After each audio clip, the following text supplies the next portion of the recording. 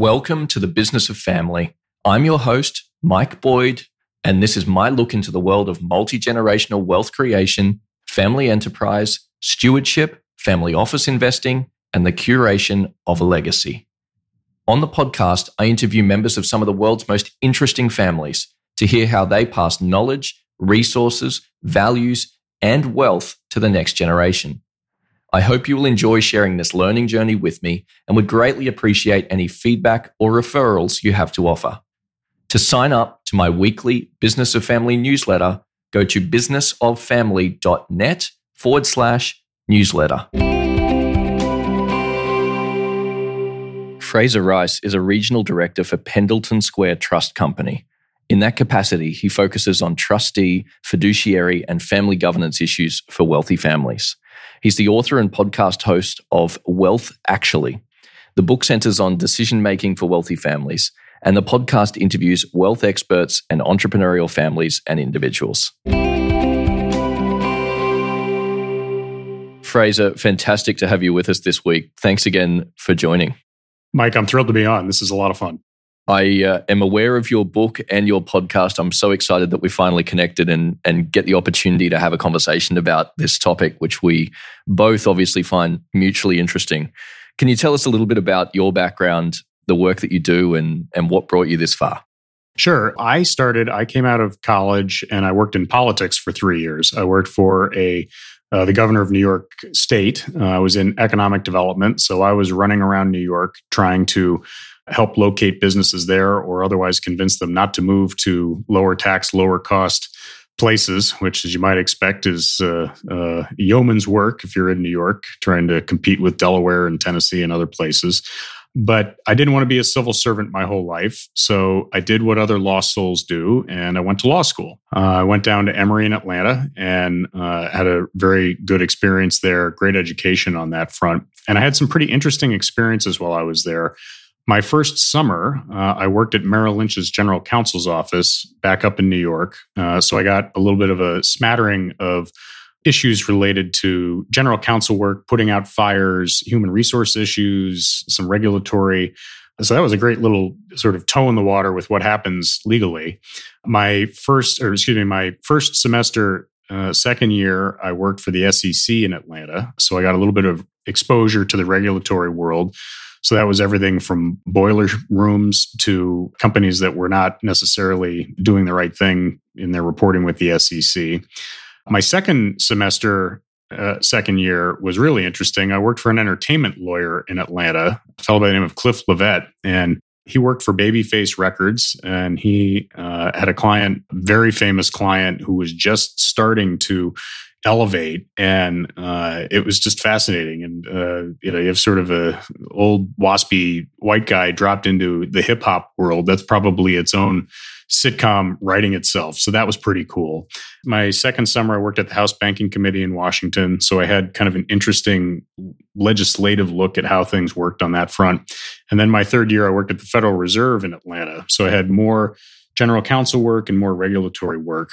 That third year, I was in Atlanta, nice place. The work we were doing was really interesting, and the people were terrific. And I said to myself, if this is as good as the practice of law gets, it's not good enough for me. And I sort of made the mental flip that I wasn't going to be a lawyer my whole life. Now, I was third year into law school, and it seems pretty crazy to sort of figure that out at that time.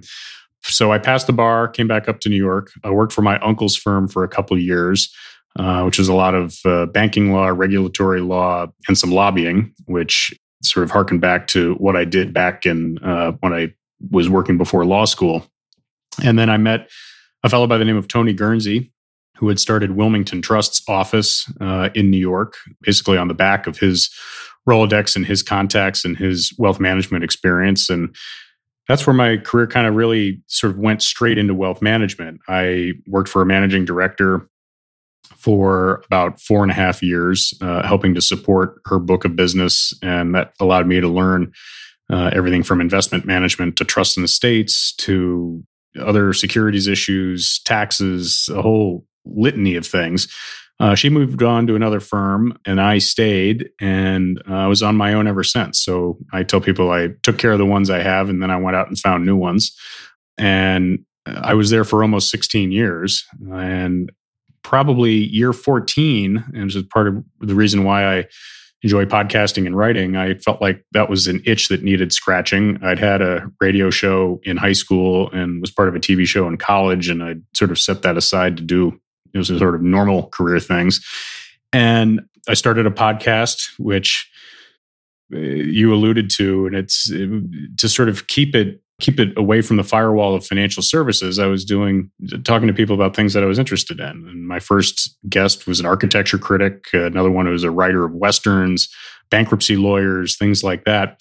And that in particular is slowly migrated toward more financial services and more wealth management topics. And so that's the focus of it now. And then I also had a book in me, and I wanted to, after really sort of 14 or 15 years, congeal a lot of what I'd seen and what I thought constituted good thinking around good decision-making in wealth, both for families and then the advisors around their families. So I wrote Wealth Actually, and it's a little over 2 years now. It's unbelievable that how quickly. So there's a pretty funny story about the title. My publisher and I were fighting with each other about what the title should be, and each suggestion was worse than the next. And I fell asleep on my couch, and I woke up and the channel guide was up and the movie Love Actually was there. And I said, boom, that's it. And I sort of transposed it to Wealth Actually, and then we were off and running. So it's amazing how serendipity sometimes names things. It's like I analogize it to Motley Crue, where people say, where did they get that from? It was Motley Crue, but they got the umlauts over the vowels by looking at a Lowenbrow can. So that's in a sense how I named my book. Amazing.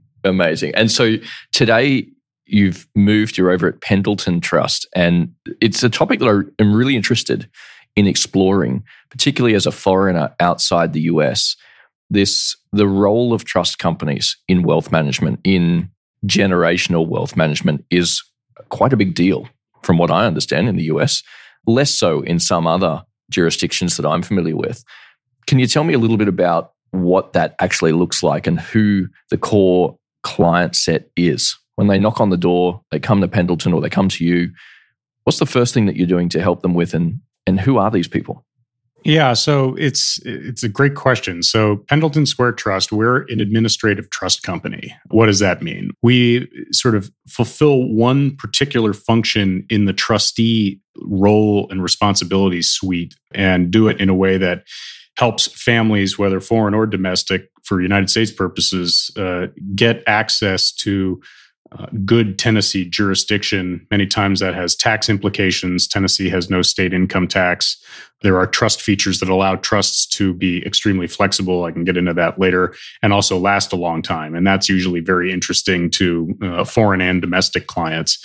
So basically, when a client gets to us, normally they have gone through their advisors, and as part of a larger set of estate planning, there is a reason for them to avail themselves of Tennessee jurisdiction. Then, let's set aside what those reasons are. They've made the decision that Tennessee is where they want to go, and they need a trust company to, in a sense, have a significant nexus to that situs. Then there are sort of three huge functions of a trustee. Number one is that administration component, and that involves everything from safeguarding the assets, custodying the assets, reporting on them, paying the taxes, doing the ins and outs that generally happen. The second major function is distributing the assets. So within the trust, there's going to be guidelines and language that talks about how assets are going to be distributed to the beneficiaries. We can get involved and be part of that. We can be part of the structure and the decision-making around how assets are distributed to beneficiaries, or that function can be kept with the family or with trusted advisors elsewhere. The third major function, and we don't do this at Pendleton, is the investment management of the assets. When you go to a typical large trust company, all three of those functions tend to be folded into one another. And it's my personal theory that most places don't do everything well. So we're happy to let the investment advisor be somebody else. especially on the liquid asset side. One thing that makes Tennessee interesting, and which in the US there's a whole sort of vein of law that's developed around this, is the idea of an investment direction advisor.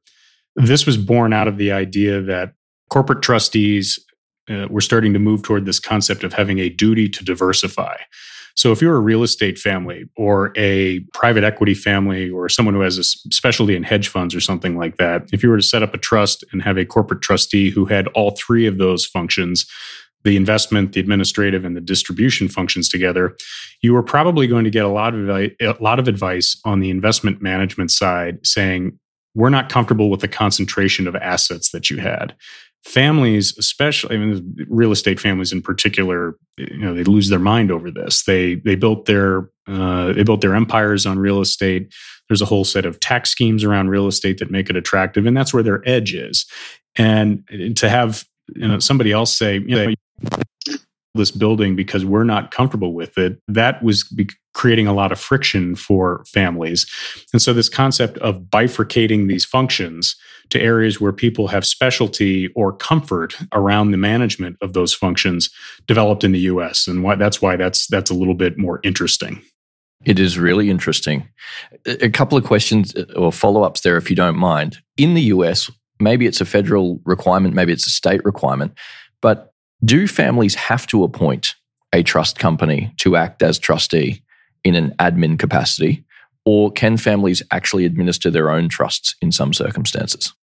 Great question. It's a great way to pull back. A trustee does not have to be a corporation. There are many people who are individuals who act as trustee and perform those three functions: the investment management, the administrative, and the distribution functions of the trusts. And my personal thought is that it's very difficult to find that one person who is great at all three. It's even harder to find that person who is great at all three and then knows when to quit, and then finding another great person to do all that type of thing. So I would say a corporate trustee is sort of interesting to have in that light. Another thing that has started to happen is the concept of a private trust company, where in a sense you're having the flexibility and the insight into the family dynamics that an individual trustee would have. But by setting up your own trust company, a private trust company, you're able to borrow from the structure, the decision-making process, the different administrative resources that you might have at a larger corporate situation and bring that in-house. So a lot of family offices who are building that in other capacities, whether on the investment side or concierge services or accounting and those types of things, we're seeing a lot more interest in the private trust company aspect. We're lucky at Pendleton that Tennessee is a really good jurisdiction for that for a variety of reasons, not least of which flexibility, low capital requirements, things like that. And families don't necessarily have to build everything in-house. You can outsource or delegate to companies like ours or others to provide those services so that you're not having to build everything from the ground up. Interesting. And I can imagine a lot of family offices really pushing for more control, or at least that feeling of more control. So a private trust company allows them to control the bits that they're confident in and then outsource for the services that they need some support with. Is that a fair summary? Absolutely true. I think that the concept of staying around the things that you have an advantage in or an edge in, or managing around a family dynamic that you think it's going to be scary to work with a big corporate situation, that's why that's interesting to a lot of the larger families and complex ones too. I think that something that's happened, I think industry-wide, or at least in the US, is the concept that being a corporate trustee is a different business than the asset management side of wealth management. And I think as you look out over the landscape, the trust business, in a sense, is lower margin, higher work, invariably higher liability, requires really good people to get things done correctly.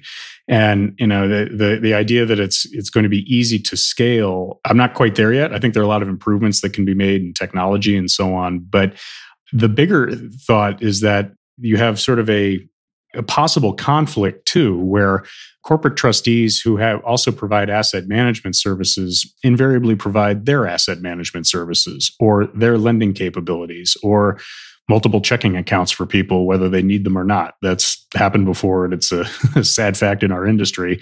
And that independence of having someone at the wheel at the administrative side of things, and then using best of breed services around the investment management side of it, and then having a customized or bespoke structure in the distribution side of things. I think that's something that's gaining a lot of traction with larger families and ones that are really trying to think not only 10, 25 years down the line, but 50 years down the line, so that they're not tied with one thing. The fact of the matter is that most institutions these days, they're probably going to merge or turn over, or your person's going to leave, and that institutional stability that you thought you were getting is probably going to be a little bit shakier than you thought. Yeah, that makes a lot of sense. You mentioned earlier the example of a real estate family being forced to diversify, and it just made me think about a real estate family that still has active participants building wealth through real estate. How many families come and access the services of a trust company like Pendleton Square while they are current gen? And how many families are using trusts instead as a generational wealth tool where they've maybe built the wealth in one gen, the founding gen is aging and they're setting up trusts for children and grandchildren? What's that distinction? Because in one way, I think of one as a very active style trust with the current generation still building wealth within it. The other is really quite passive and more a planning tool for the next gen. Yeah, that's a great question too. As I think about it, most of the trust planning is articulating a move at the minimum from Gen 1 to Gen 2.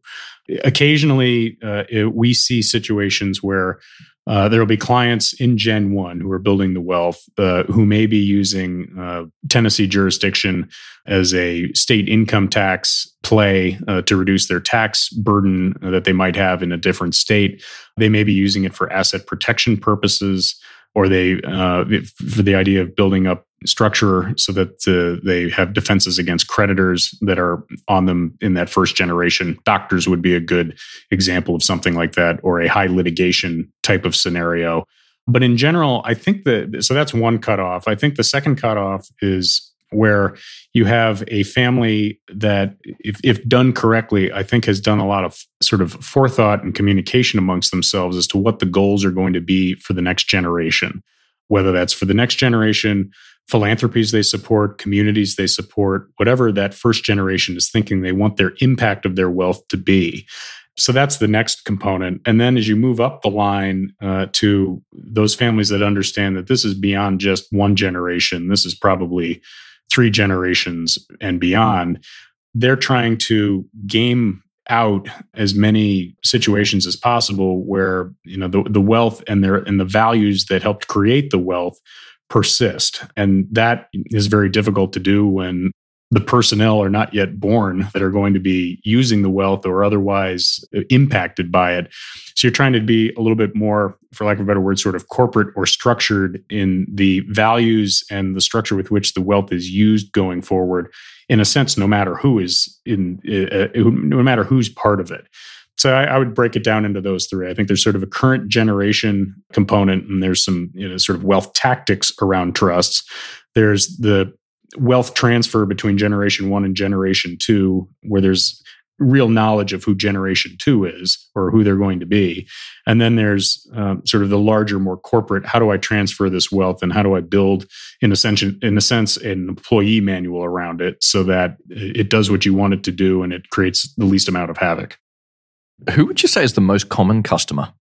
I would say the most common customer for us is a U.S. family that is either transferring from the first generation to the second generation or has that multi-generational approach.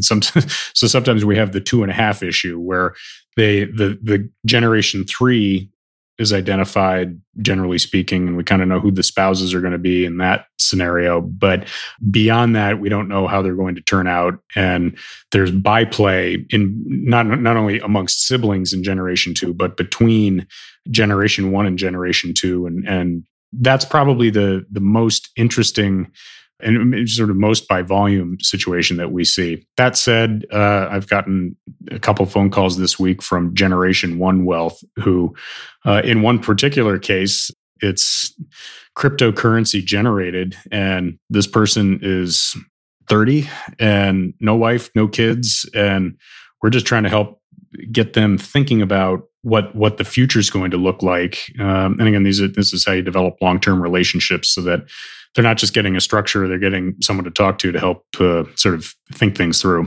There's certainly a lot of new wealth rushing into the sector, and really don't know where to start. So I think it's great to have excellent advisors around you to navigate that.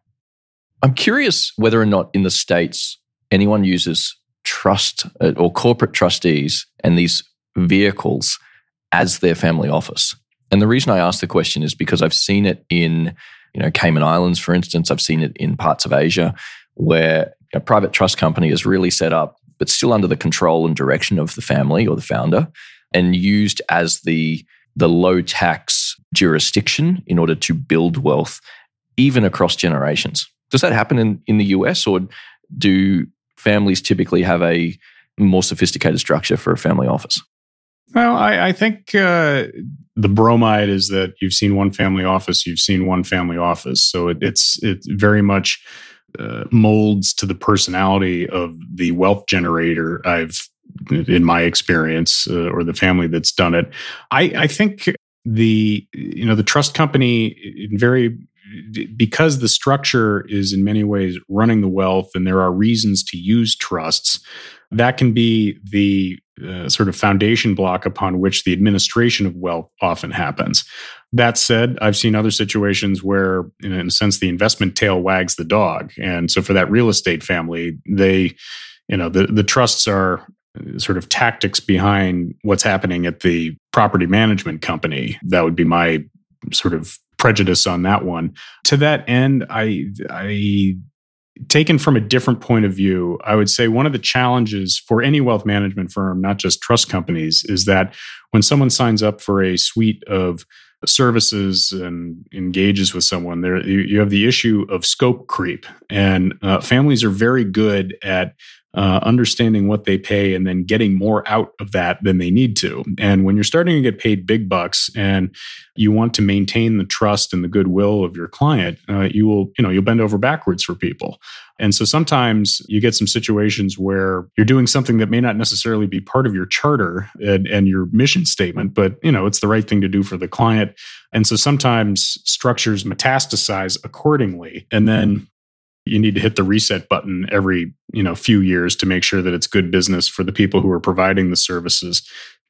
So to answer your original question, I would say that for those families that have sort of taken their hands off the wheel in terms of managing the wealth, I think the trust company does operate much more as a family office. For those who are really engaged in the continuation of a family business or other activities that sort of continue to drive wealth creation, I think that becomes the real center of that family office type of family office structure. You raise a good point there about operational family businesses. What proportion of customers have illiquid assets like that versus liquid?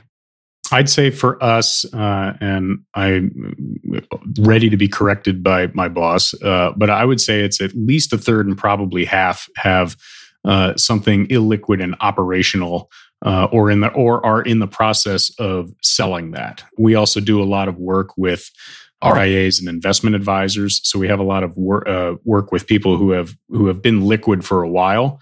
But I'd say a third to a half are in some transition of running a family business or some other illiquid operation, or in the process of figuring out what to do with it. Excellent. I want to turn now to the softer skills side of things. As you said, you are not investment managers or wealth managers, so you're dealing primarily with the administration of trusts. But what about things like helping families with their family charters or constitutions, mission statements, values, things like that, where they're actually planning for the next gen or multiple generations? Is that part of the service that you're providing and something that you're actively involved with? Short answer, yes. In my book, even before I joined Pendleton, I sort of came to the conclusion that one of the real destroyers of wealth, it's not bad investment advice, it's rarely bad tax planning or even geopolitical issues. It's bad communication amongst the family. And when there is baggage or hurt feelings or misunderstandings or lack of information, that's what leads to conflict. Conflict leads to litigation. Litigation is ultimately expensive.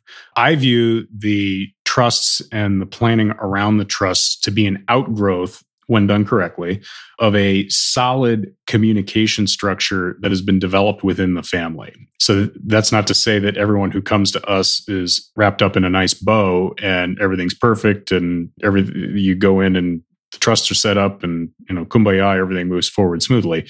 That's hardly the case. But I think the really, really good wealth managers, estate planners, wealth advisors, family advisors understand that there's a lot of good work that needs to be done ahead of building the structures so that you're not only sort of setting something up that takes care of the money for the family, you're also getting the family ready for the money. And if you don't do that second step, that's where things like overspending, hurt feelings as to who is going to take over the family business or not take it over, all sorts of issues that most people associate with trust fund kids and other scenarios like that trying to get that communication structure in place so that the family not only understands the how of the situation, but they really understand the why. You're trying to keep the family enterprises going as long as possible. And there are a lot of natural forces that fight you on that. And if you can somehow have everybody moving in the same direction and being, I guess, sort of ideologically aligned as to why we're doing things, how we're doing things, and then the tactics that implement all of that go forward, you run a much better chance of avoiding the shirt sleeves to shirt sleeves phenomenon. To me, the equation is the assets are probably growing linearly while the liabilities are growing geometrically. And that natural law is what you're trying to fight. And you can do all the trust work and planning and all that as possible. If those liabilities not only increase geometrically, but go even asymptotically because the siblings are fighting and there's no agreement and you're selling things at a fire sale or, dividing assets for strange reasons, stuff like that, that's very difficult to overcome. And notwithstanding all of that, it's extremely unfortunate because a lot of the good ethos that went into building the wealth has been forgotten. And that's, I think, where we as a trust company, we get as involved as the families want us to get involved with, or the advisors, and we're very happy to provide the education around the trust capabilities and help to provide really some of the backbone along with the other advisors as far as the why things are being put in place. Because without that, you lose one of the real attributes and strong attributes that families have, and that's really sort of using the values that got them where they were in the first place. Yeah, I think that's an excellent summary. And it reminded me last time we spoke, you talked through some of the most interesting tools that you use when working with families, which I think is an interesting point to jump to now because it's really about the how you do this, how you get families thinking about these issues. I'd love if you could cover that off for the benefit of the audience too. Yeah, so it's real easy to get to say, communicate better. So I took from a colleague of mine at Wilmington, a fellow by the name of Tom Rogerson. He has a couple of examples and I've sort of adapted them a little bit. One thing that's interesting, at least in the US, from a sort of getting kids to understand that the world is a bigger place for people who have an allowance type of situation for kids where, if you pay a kid $5 a week or something like that and take back $2, you get them to understand that the world has taxes in it. And when you see that Kim Kardashian makes $100 million this year, that numbers may not be the actual number. And when you see numbers floating around, that's not necessarily how the world works. So that's sort of that's a very sort of tiny tactic. I actually got that from a golf pro named Joe Ogilvy, whom I went to college with. And I said, that's terrific. I love that. What you're talking about as far as the intergenerational communication, I think one thing that's really interesting is the concept of a family philanthropy fund. Now, certainly it's very easy to set up foundations and do things like that and just immediately go straight to structure. And we do things because we give back and so on. But I think at a more micro level, an example that I like is the concept of a shared philanthropy fund where you can do it with any amount of dollars you want. But let's say you had 3 siblings and you had $4 to give away. And you can add as many zeros onto the end of this as you want. But let's say you had 3 siblings, $4 to give away. Having the 3 siblings each give $1 away to a cause that's interesting to them provides data for a few sets of people. Number one, it forces the individual to think about what's important to them and how do I use the wealth for good and some of those types of concepts. The siblings get an idea of what's important to the one kid, and the one kid has an idea of what's important in the other siblings. The parents get to see some of that too, and to see how each one, given $1 that they have pure control over, that provides data, that provides context. And so that context is part of a slow boil that occurs as you're trying to learn more about your kids. So that's just on the, here's $1, give it away in the way you like and keep track of it, that type of thing. But the interesting part is that fourth dollar. And I think where you really start to think about the lessons around that, if you can get the 3 kids to jointly decide how to give that fourth dollar away, that I think is where the magic really starts to happen, because then you're having the 3 kids interact not only in terms of compromise, decision-making capabilities, dealing with a joint decision around money in a way that has nothing to do in any large stakes capability with the family wealth or anything like that. They learn how to prioritize their own wishes and wants and take into account other people's wishes and wants. And then by giving that dollar jointly, they get experience in working with each other, and it's working with each other around a money concept.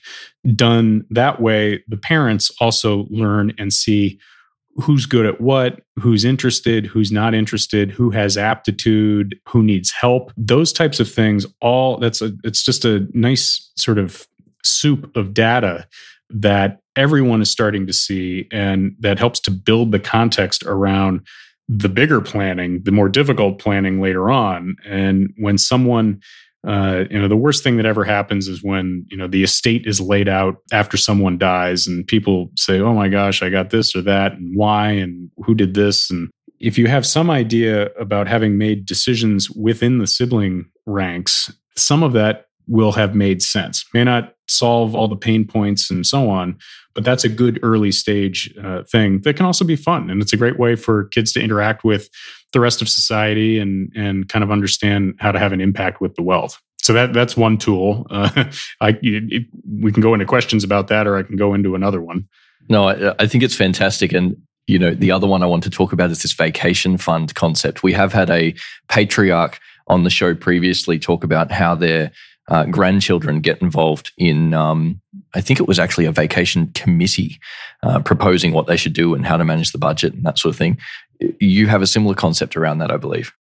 Yep, and I have to give Tom Rogerson credit for this because he did that with his family. But the concept is to have a vacation fund. And so for round numbers, let's call it $10,000. And let's say we have the 3 siblings. I think the concept of it, this is not just sort of understanding how everyone thinks, although you do get some of that together, but you're having the kids make a joint decision around the investment of money. So it's one thing to give away money like in the previous example. That's easy. You have $1, you give it away, etc. This one, it has not only the interrelationship of the siblings around a money decision, but it has broader accountability, not just to the siblings, but also the parents. And I think that's important because it gets done well. I think it gets everybody moving in the same direction. And what you end up seeing as part of that data, you see, again, which kids have aptitude and interest. You also see who's aggressive, who's conservative, who's interested in tech, who's interested in cash flow, who's interested in different types of things. And the parents can watch that and see, some people may just not even have when I say aptitude, they may just not be able to do it. And they're kind of along for the ride and they kind of give the functions up to the other 2 kids. That's good for them to know as far as the estate planning is concerned, or in identifying someone who may or may not be interested in the business. if the family's wealth is sort of built around that. But it also gives, again, light experience or low ramification experience around potentially bad situations. So if that $10,000 fund is invested in, like a good example, I guess now would be, shorting Bitcoin, I guess, if you could do that. And they said, oh, no, it didn't work. We went from 10,000 to 2,000 and we went on a worse vacation. That experience, in a sense, is the kids touching the stove once and understanding what overconcentration is, understanding what leverage is, understanding what betting against something is. And then by the same token, if they, in a subsequent vacation, if they take the 10,000 and they had a different experience or, a diversified portfolio or something like that, and it went up to 12,000 and it got them to do something a little bit nicer or a different experience with something they were a part of, that's another experience. And all of those types of things are different on the ground experiences that are not just personal, where people are doing it within their own brokerage account and their educations are paid for anyway and stuff like that. This one, you have accountability, as long as everyone kind of buys into it. You have accountability that, if it does poorly, it's a staycation. If it does well, we're going to the Ritz-Carlton. And I think it creates, and it isn't that much money that it's going to harm anything in the broader sort of structure of the ultimate family wealth. But it can be material, and I think it's a really good learning experience. I think it's also an excellent way of embarking on exploring these types of topics in a way that's not too onerous, right? You're talking about taking a toolbox of tools, applying it and teaching these lessons through things that families are doing anyway, right? Is getting children involved in planning the family vacation that was going to happen anyway, but now they're learning decision-making, risk, reward, trade-offs, et cetera, as you say. And I think that's an excellent way to spark interest, perhaps in teenagers, perhaps even younger, and getting them involved in bigger decision-making as they age. Yeah, well, and the other part too is if you get them it's sort of involved in the financing end of it and the investment of the money to get to that point, and then they want to take more ownership of the planning of the actual trip, that's an interesting way to sort of see the values that you're trying to inculcate in the next generation take actual root in a money decision. And I think that can be if you get to that outcome, I think you've done it really well and in a thoughtful way. And I guess the other major point around that I think is interesting is it's purely on the business side. If you're an investment advisor or you're someone who's advising families and you're trying to figure out how to be relevant to the next generation, this is a good way to do it. I've told all sorts of RIAs and wealth managers that this is a very low wattage way to go in and have an educational forum to talk about what you do and what value you add. And if you have other questions around these concepts, why they can come to you. And it's a wasted opportunity for those folks who otherwise might say, well, I'm going to go meet the kids and I'll talk to them about stocks and bonds. That gets dry very quickly. You get eye rolls and people looking at their phones, and it never quite materializes. If it has a tangible aspect like this, I think that's it's a great way to maintain the stability of the team that's thinking about the wealth. Now I want to touch on one of my favorite topics. I believe you've got a similar concept to a family bank. And it's, again, something we've explored on this podcast before, and there's so many different variations of it. But I think it's a really healthy way for families to think about wealth. Can you share with us your insights and concepts around a family bank? Yeah, so I think one of the concepts is you start moving up the wealth food chain, and you are multi-generational at this point. And I think that there are concepts that the family agrees to, that entrepreneurism is a big reason why the family got where it's going. There are pools of capital that are meant to be grown. And then you have a whole reservoir of talent in these family members who, anyways, are trying to find their own way. And that can take different forms.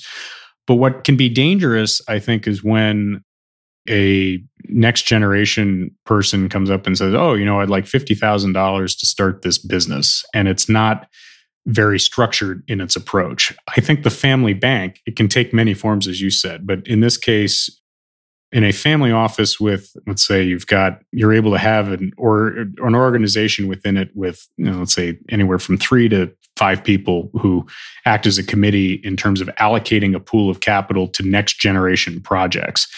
I think there are a lot of great real world lessons to impart to have that committee provide us process upon which the next generation has to go through to access those pools of capital so that they're not just given. What does that teach? It teaches everything from how do you deal with a business plan? How do you deal with raising money? How do you deal with sales? How do you deal with presenting? How do you deal with public speaking?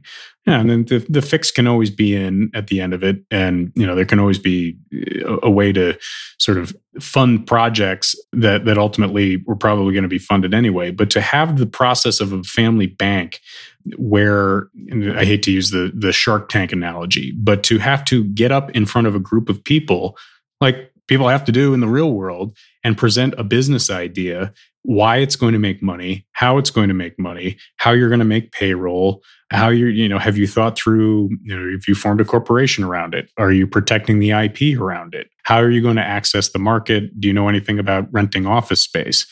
All of these types of things can go through this informal yet formal channel within the family office, within this bank committee, so that they have imparted, they've gotten sort of a mini MBA or sort of entrepreneurship experience before they go out in the real world and trip on themselves, making rookie mistakes, trying to raise money from people who do this for a living, who may not have the resources behind them that the people who are part of a family office or a family of that size have.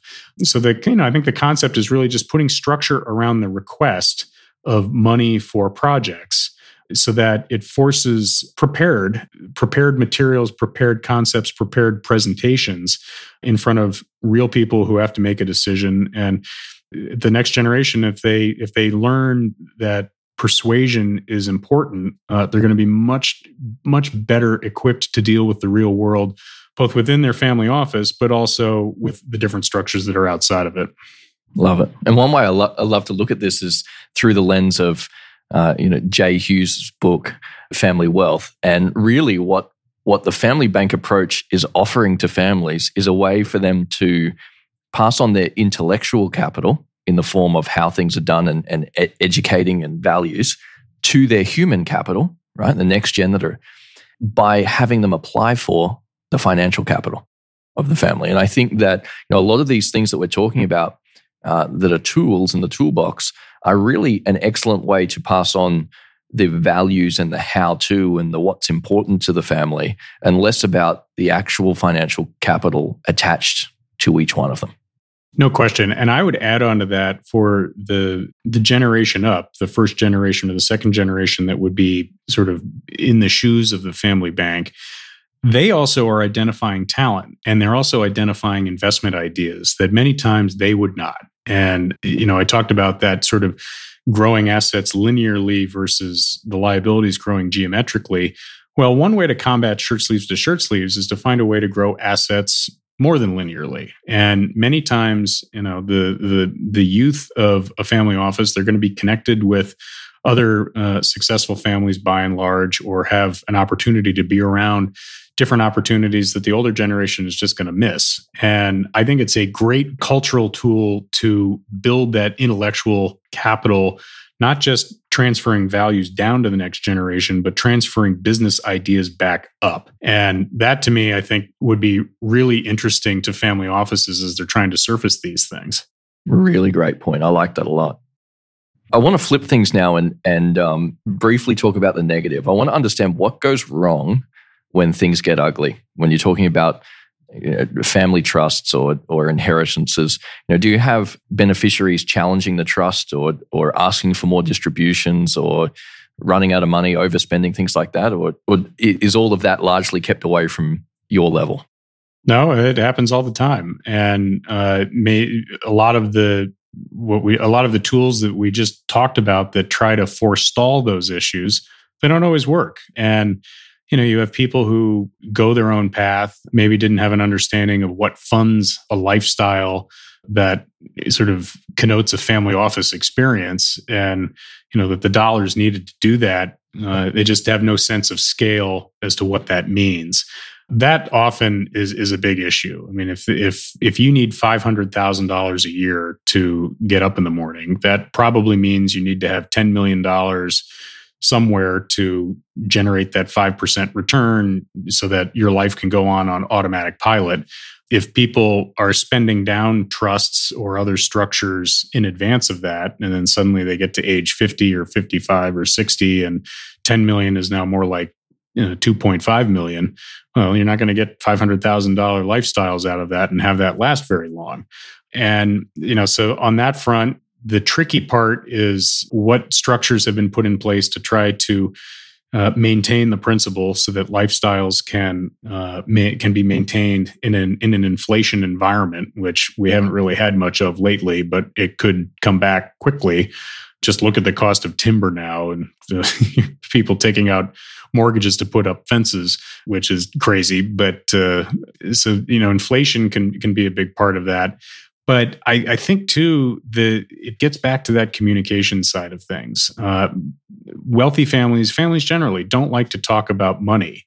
And there can be all sorts of unknown damage that's created over the years, not least of which there's sort of the interpersonal damage and baggage that's built up over time, where siblings, sort of look at each other and one's been favored over another, or one's been part of the family business or something like that.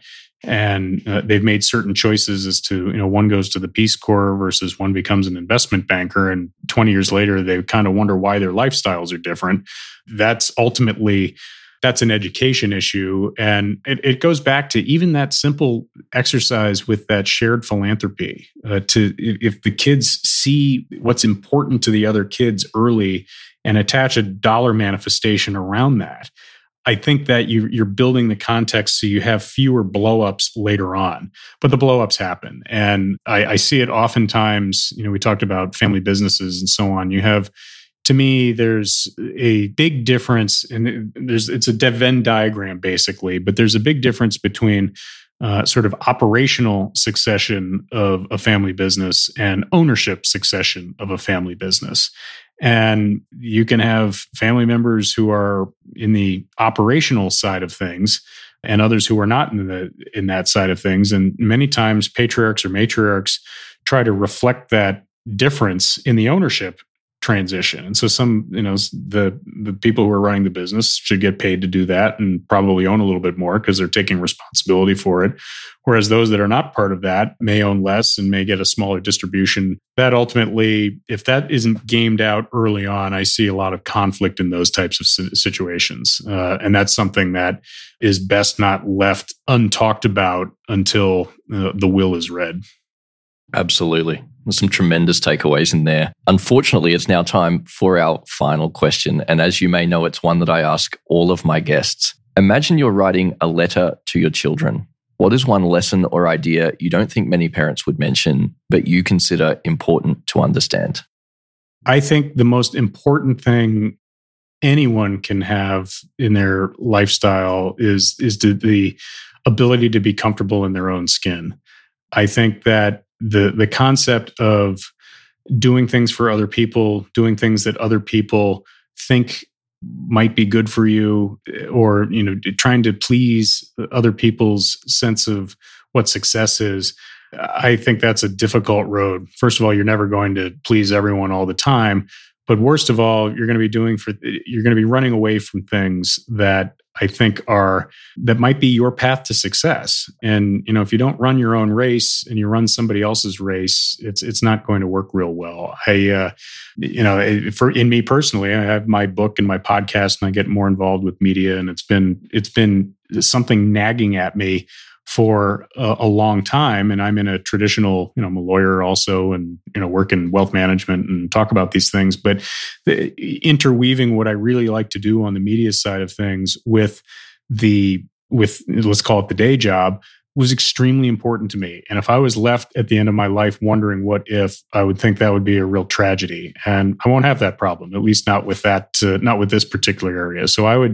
I would caution, or I would just tell someone in a letter to kids and nephews and nieces and family members and things like that. I would say, just run your own race and be comfortable in your own skin, and you'll go pretty far. It's a wonderful lesson and a great way to bring this to a close. Frazer, thanks so much. I've learned a heap, and I hope we get to do this again. Really appreciate you being here. Oh, I appreciate it, Mike. This is a lot of fun. Thanks again. To find more episodes of the Business of Family podcast, go to businessoffamily.net. You can also sign up for my email list at businessoffamily.net/newsletter. After you sign up, you'll receive immediate access to all past issues and then one email per week. You can also follow me on Twitter using @MikeBoyd. If you enjoyed the show, please tell a friend or leave a quick review on iTunes, which will help more people discover the Business of Family. Thank you so much for listening.